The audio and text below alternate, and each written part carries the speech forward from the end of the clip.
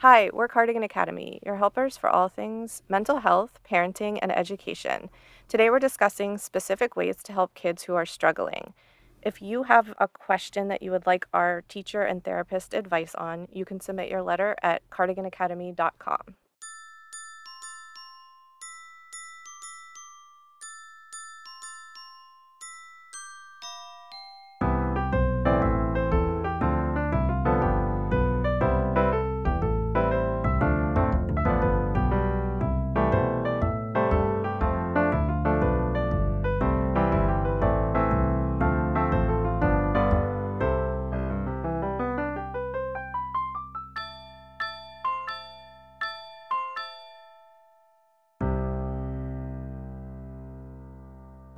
Dear Cardigan Academy, I would love to request an episode for those of us teachers who teach in districts where so many of the children have experienced some sort of trauma or negligence in their household.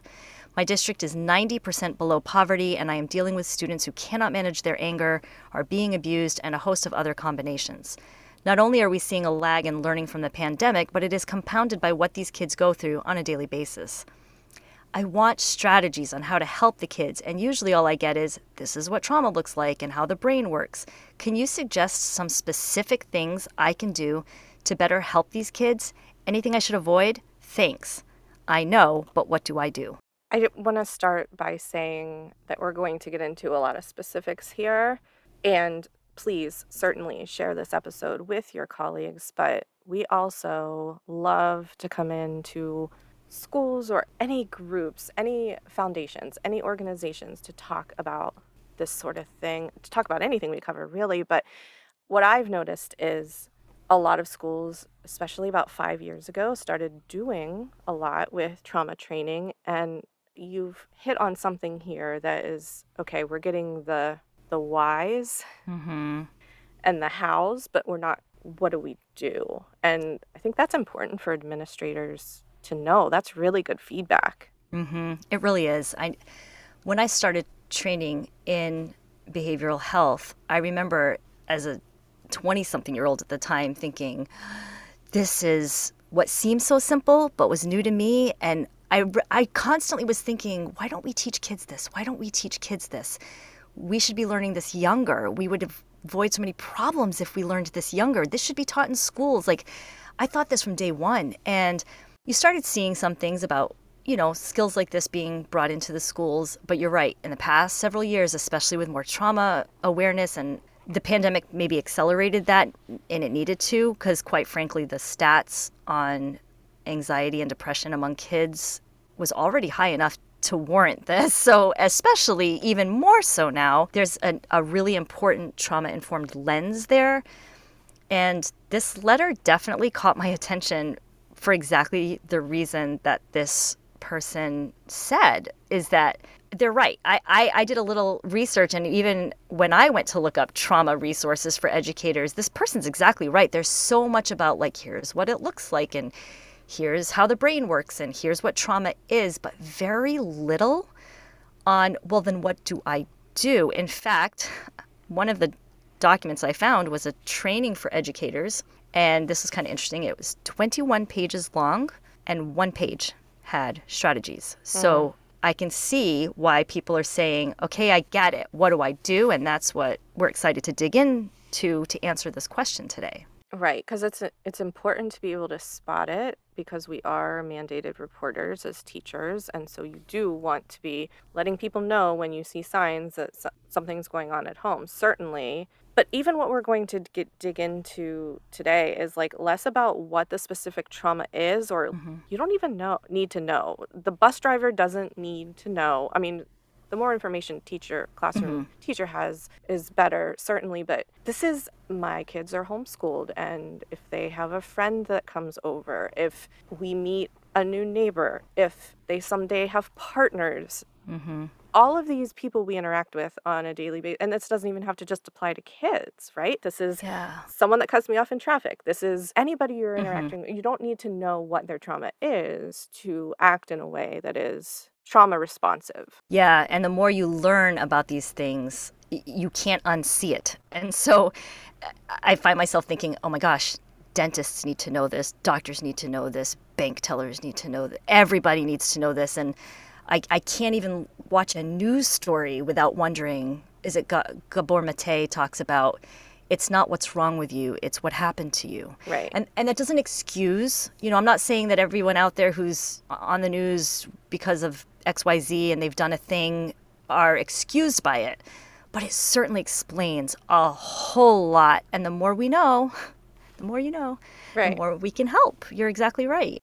And everything we're going to suggest today is also the perfect way to treat people, your own kids. This is a lot of this stuff. We cover a lot of this in our parenting club. We cover this Therapy 101 club, how to support someone else.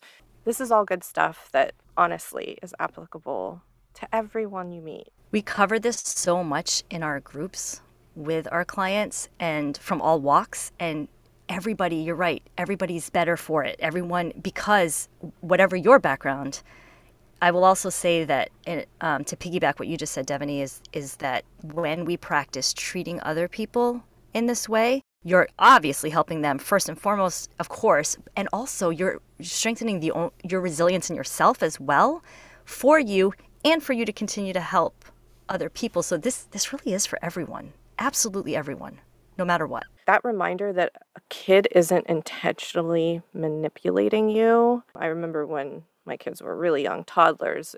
My child isn't giving me a hard time. My child is having a hard time. In the moment, or maybe you take a few mindful minutes before the kids step into your classroom every morning to remind yourself that you don't know what happened before they got on that bus. And when they come in, whatever they're doing behavior-wise is because of difficulty they had been through. Teachers that, are going to these trauma-informed trainings and then stepping right back into their classroom and doing the exact same thing they've been doing for 30 years, which is we need to crack down harder. Right. And we really need the opposite, right? We need connection. Yeah, we need, and I get the struggle.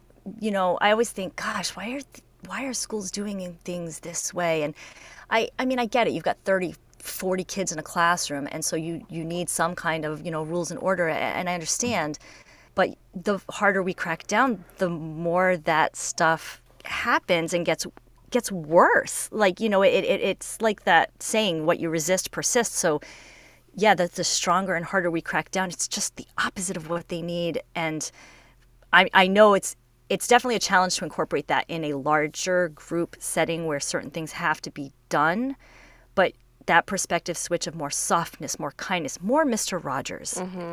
That's what we need. That's what the world needs. That's what these kids need.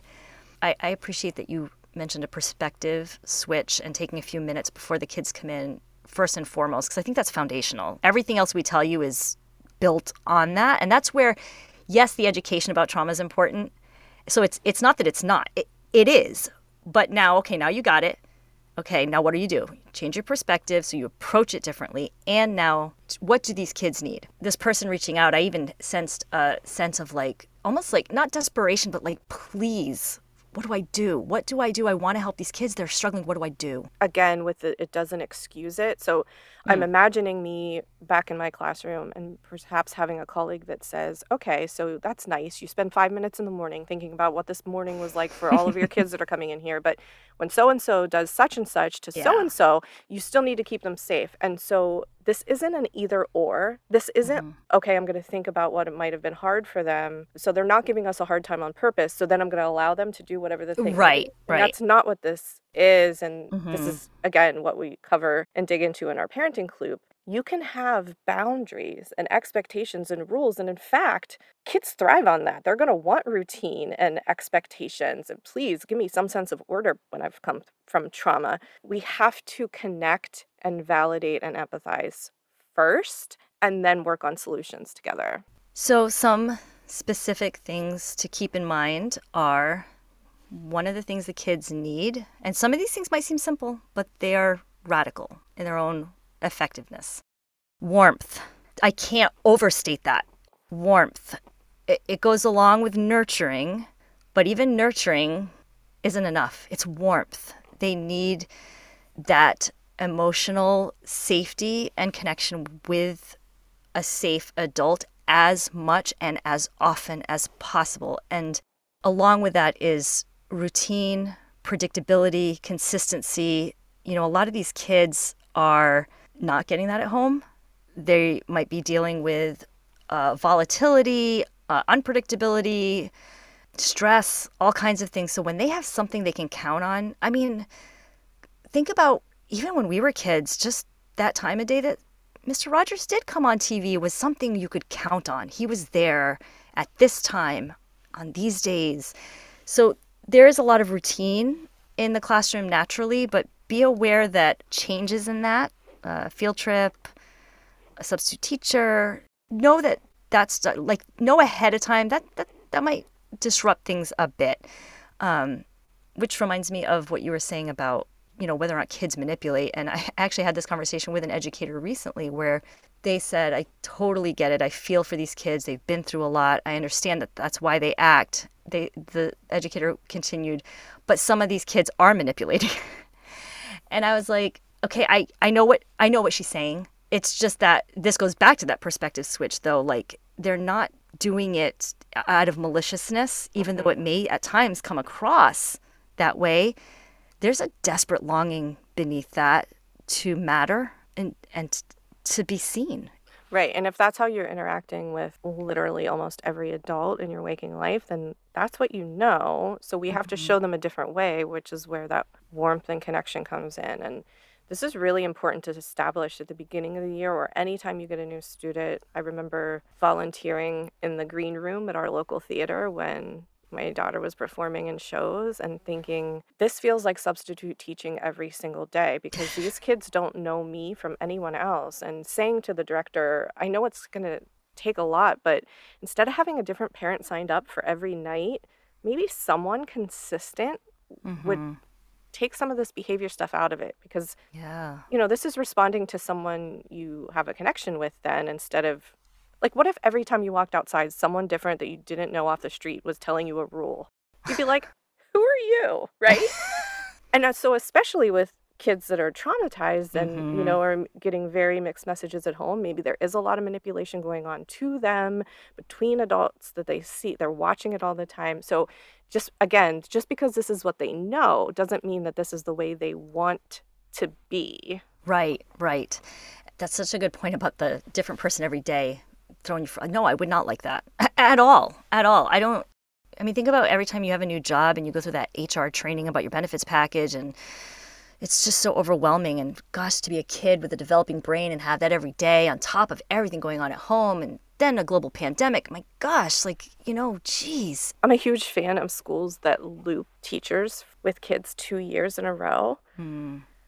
Because of exactly that. I remember dreading every new year, not because I didn't want to go back to work, but because I knew I was starting back at scratch with kids that even my kids that I had at the end of the previous year going to a new teacher would have acted completely different for me than they would for that new teacher. And so every time we reset in that way, different bus driver, someone different in the cafeteria, we're resetting that. So as much as we can establish that connection in the beginning and regularly, and this is just after a holiday break, talking about what they did, what they didn't do, what do I need to know is a nice way to have kids that can write it on Post-its, or how can I help? And so sometimes you're going to get, what do I need to know? I'm hungry. Yeah. And so that might just be having snacks available in the room, or sometimes the what do I need to know comes before the what can I do, because it's that same thing we talked about in the Beyond Thoughts and Prayers episode. When you're in overwhelm mode, I don't know what you can do, but I can tell you truths. Yeah. I had a really rough holiday break. Yeah. That's important to know. So it's asking for information. It's looking for connection where you can find it, things in common, books you're reading, or any way to connect with them on a personal level. That reminds me of something we do in our parenting group. Some of the different subjects we cover, we often do say, ask your kids. It's funny, like we go to these classes and we read these books, like, what should I do? What should I do? How should I help my kid? Ask them. I know that sometimes there are situations where a child can't or won't articulate it, but I think we underestimate how often we can simply ask them and they can tell us. Again, simple, but often overlooked. Having that connection, having as much consistency and predictability as possible understanding that it's not entirely possible to have 100% of this all the time, and especially in a classroom setting, but as much as possible gives that stability to the kid that they're not getting at home. And I also want to give a caveat that none of this should give already overworked, very stressed out, understandably, educators an additional burden of perfectionism. You do not have to be perfect. These kids don't want perfection. They want you. They want safety. They want to be seen. They want to matter. So don't let this be a pressure thing of like, oh gosh, I have to have everything be so consistent all the time. Sure, as much as possible, but more than anything, it's that warmth and that soft place to land for these kids. Let them know when the routine is going to change if you know. So probably going to take us a couple weeks to get back in the groove of things after a holiday break. I'm saying that. I'm not just thinking it. I'm saying it out loud to them so that they know some of this dysregulation isn't their responsibility. Like we all feel like this. It's normal. Yeah. And a little bit of self-disclosure at appropriate times goes a long way to let them know that sometimes you struggle too, or wow, I had a rough time with this and here's how I handled it. Saying it out loud, modeling it, explaining it, expressing that you too go through this can be huge for a kid. Here's an adult, an educator they look up to, and you know how it is when you're a kid, you know, you see your teacher at the grocery store and you're like, oh, they're not at the school. Like they really look up to you, and humanizing it is a good thing. I struggle too sometimes. Gosh, it's going to be so normalizing for them to know that they're also having a hard time. One of the biggest things we say at Cardigan Academy, it's like sometimes I start to notice words that you and I say a lot, and one of them is connection. And sometimes I'll even post something on our social media page and I just think, connection, connection, connection. This is what they need. This is what they're lacking. They need connection. Maybe they're coming from homes where, you know, this particular situation, 90% below poverty level, these kids are coming from homes where these parents are incredibly stressed out. I mean, anybody would be.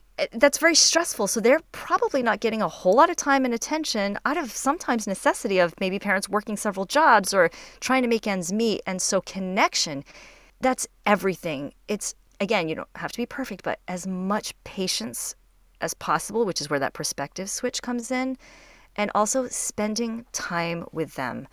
It can be a little thing. It can be a little, you know, touch point each day that you have with them, a little funny saying you say to each other every day, a little funny joke that you share, a snack time. Hey, did you see, maybe there's a show that the child loves and you say, hey, tell me about it. Did you see it? What happened on this episode? Something where you're spending time with them, where they get to be who they are. And with that comes choice within reason. So I teach virtual classes to home education students, and if we're doing a presentation, they have a choice whether they're going to, some kids want to be on the call the way I am with the video on, and they're going to talk to their peers. Others would rather send me the information and have me do the talking. Some just want to send it to me and not do a class presentation. So I'm not pushing every kid out of their realm of comfort to do the exact same thing. There's choice within that same assignment. And that doesn't mean the kid will never want to do more. They warm up a lot faster. Exactly, because they're not being, people think, oh, no, you got to push these kids. Yeah, they'll never be able to have a job. No, okay, I'm thinking 20 years ahead. I'm going to stop. Remind myself that my kids are 8 through 13 in my classes, and that if they feel better having their camera off because they're still in their jammies and they're eating lunch, I'm not worrying about whether they're going to be able to get out of bed into a job interview on time. We're talking about the here and now with them in my class, and it works. It does. I can attest to that.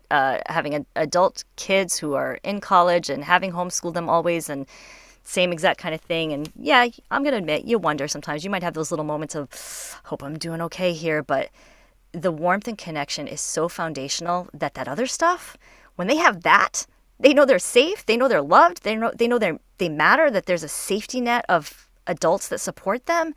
They can adjust to expectations from a job and a professor and a syllabus. I promise This is the stuff that matters. This stuff we're talking about.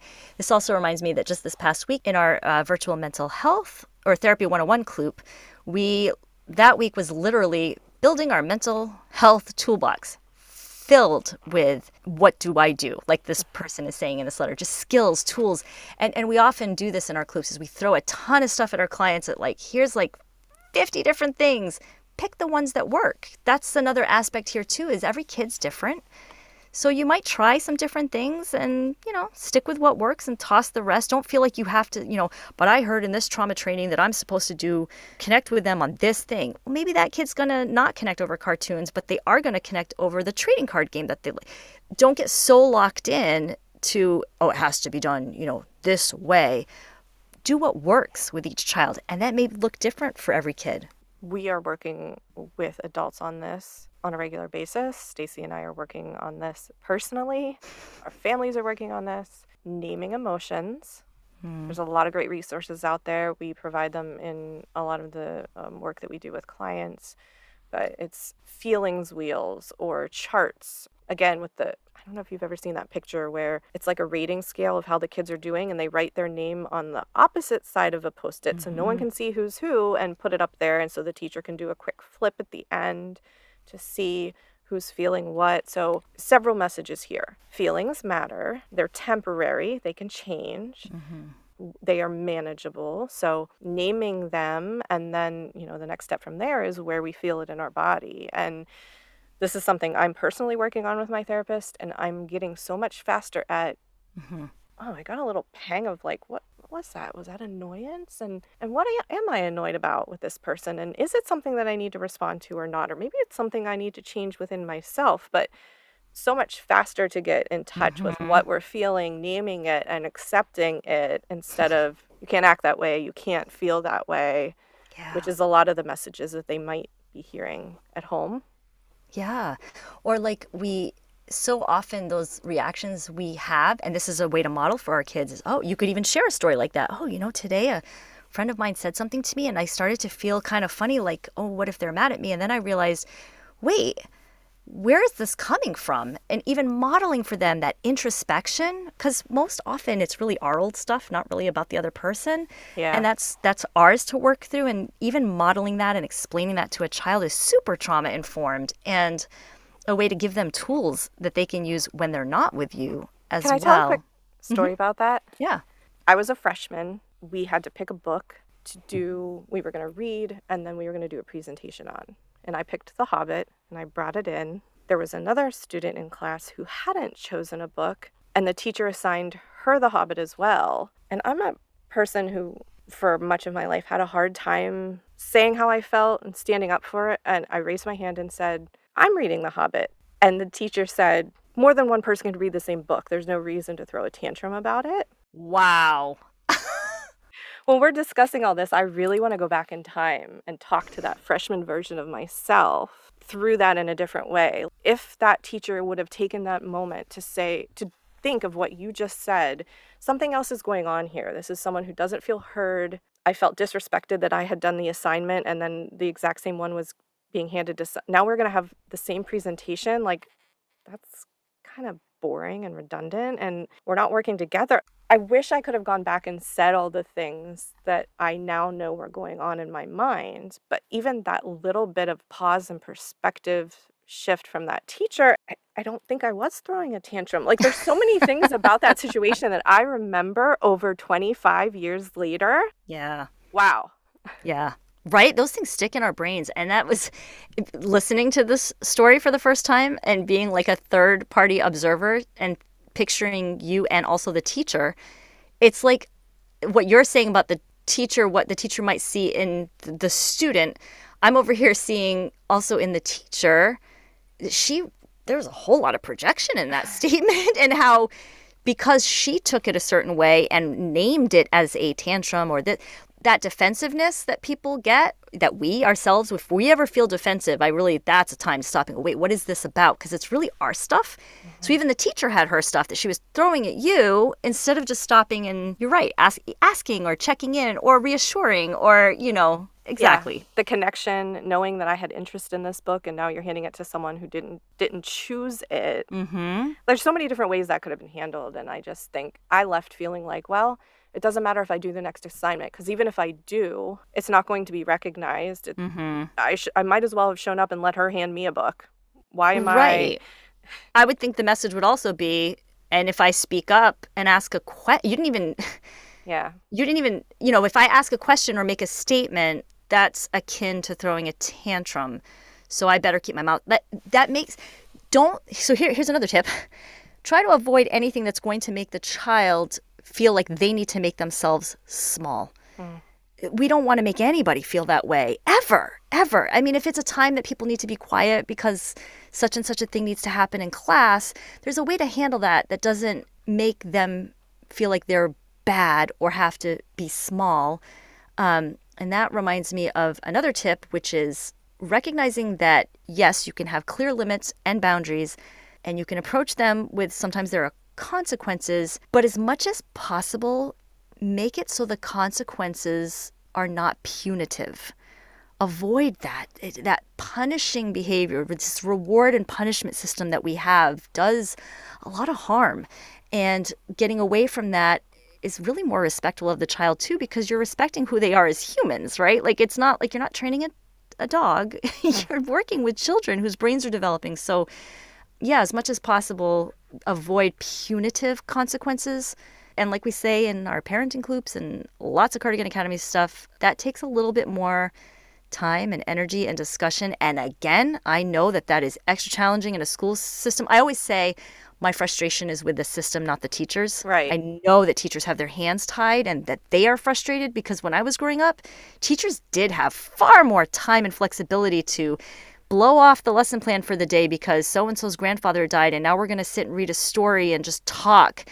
We need more of that in schools for students and for teachers. Try to find something to praise, even within every scenario or situation. So I'm proud that you recognize that emotion.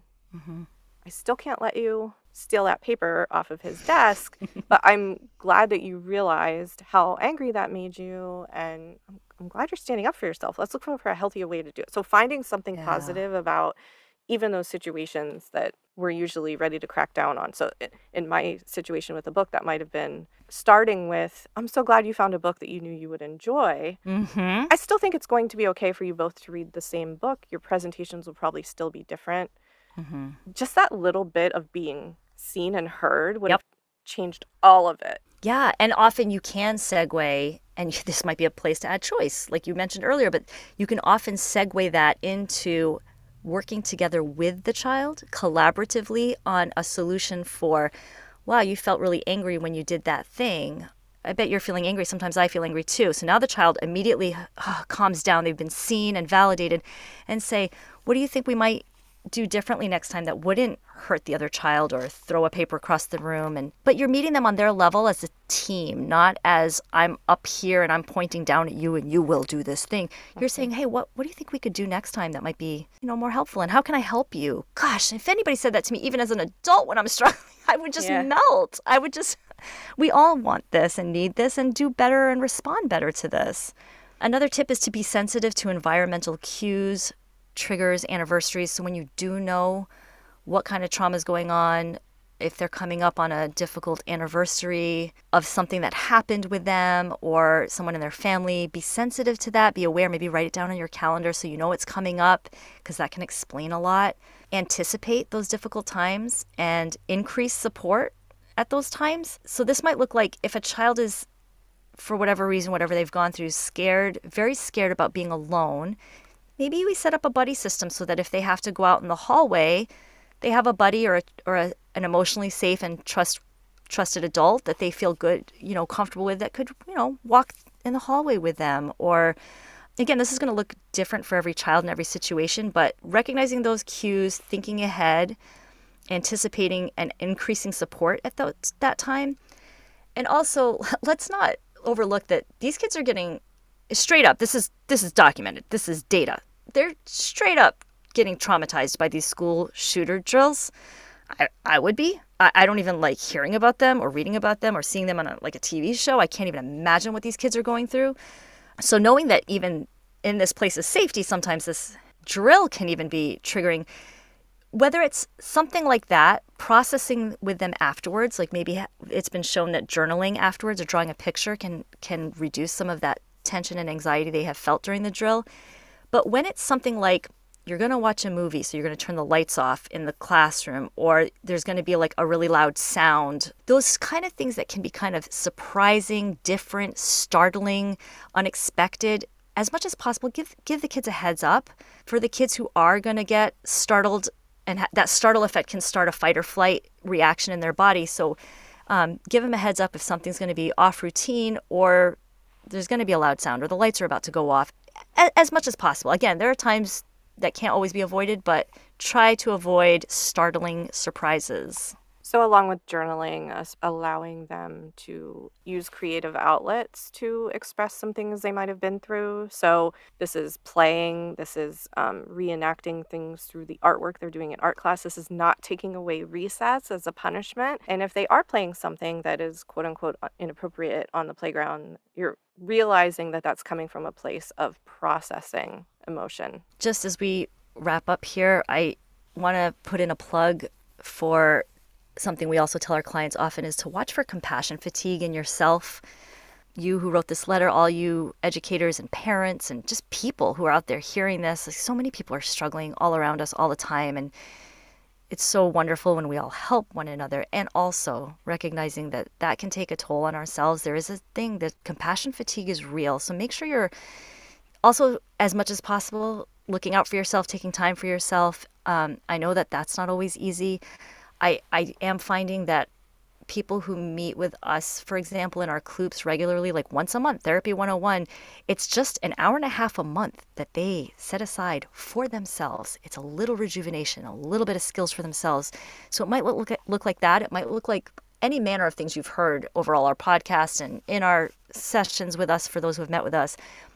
Just be aware of that. And I guess we just want to end by telling you something that we say a lot at Cardigan Academy, which is that the presence of a steady adult, a warm, nurturing adult, a safe place to land, that makes all the difference. It's that right there. That makes all the difference in a child's life and can mitigate. This is proven, right? The way the brain responds to trauma, here's all these ways that the brain is what trauma does to the brain. Well, the opposite's also true. That resilience can help heal and help give the child new neural pathways. So keep in mind that simply your warm, steady presence, caring about them, seeing them, is doing more than you know. That is making all the difference in mitigating the damage they're feeling at home. Yeah, it's easy to get overwhelmed and think that we can't change so many things about the world, but that same perspective shift, that the presence of one emotionally safe adult in a child's life is resilience, reminds me that it's the benefit of me continuing to show up and do what I'm doing. And also, like you said, taking care of myself on the side as well, so I can continue to show up. Warmly, Cardigan Academy. You can submit your own Dear Cardigan Academy letter at cardiganacademy.com.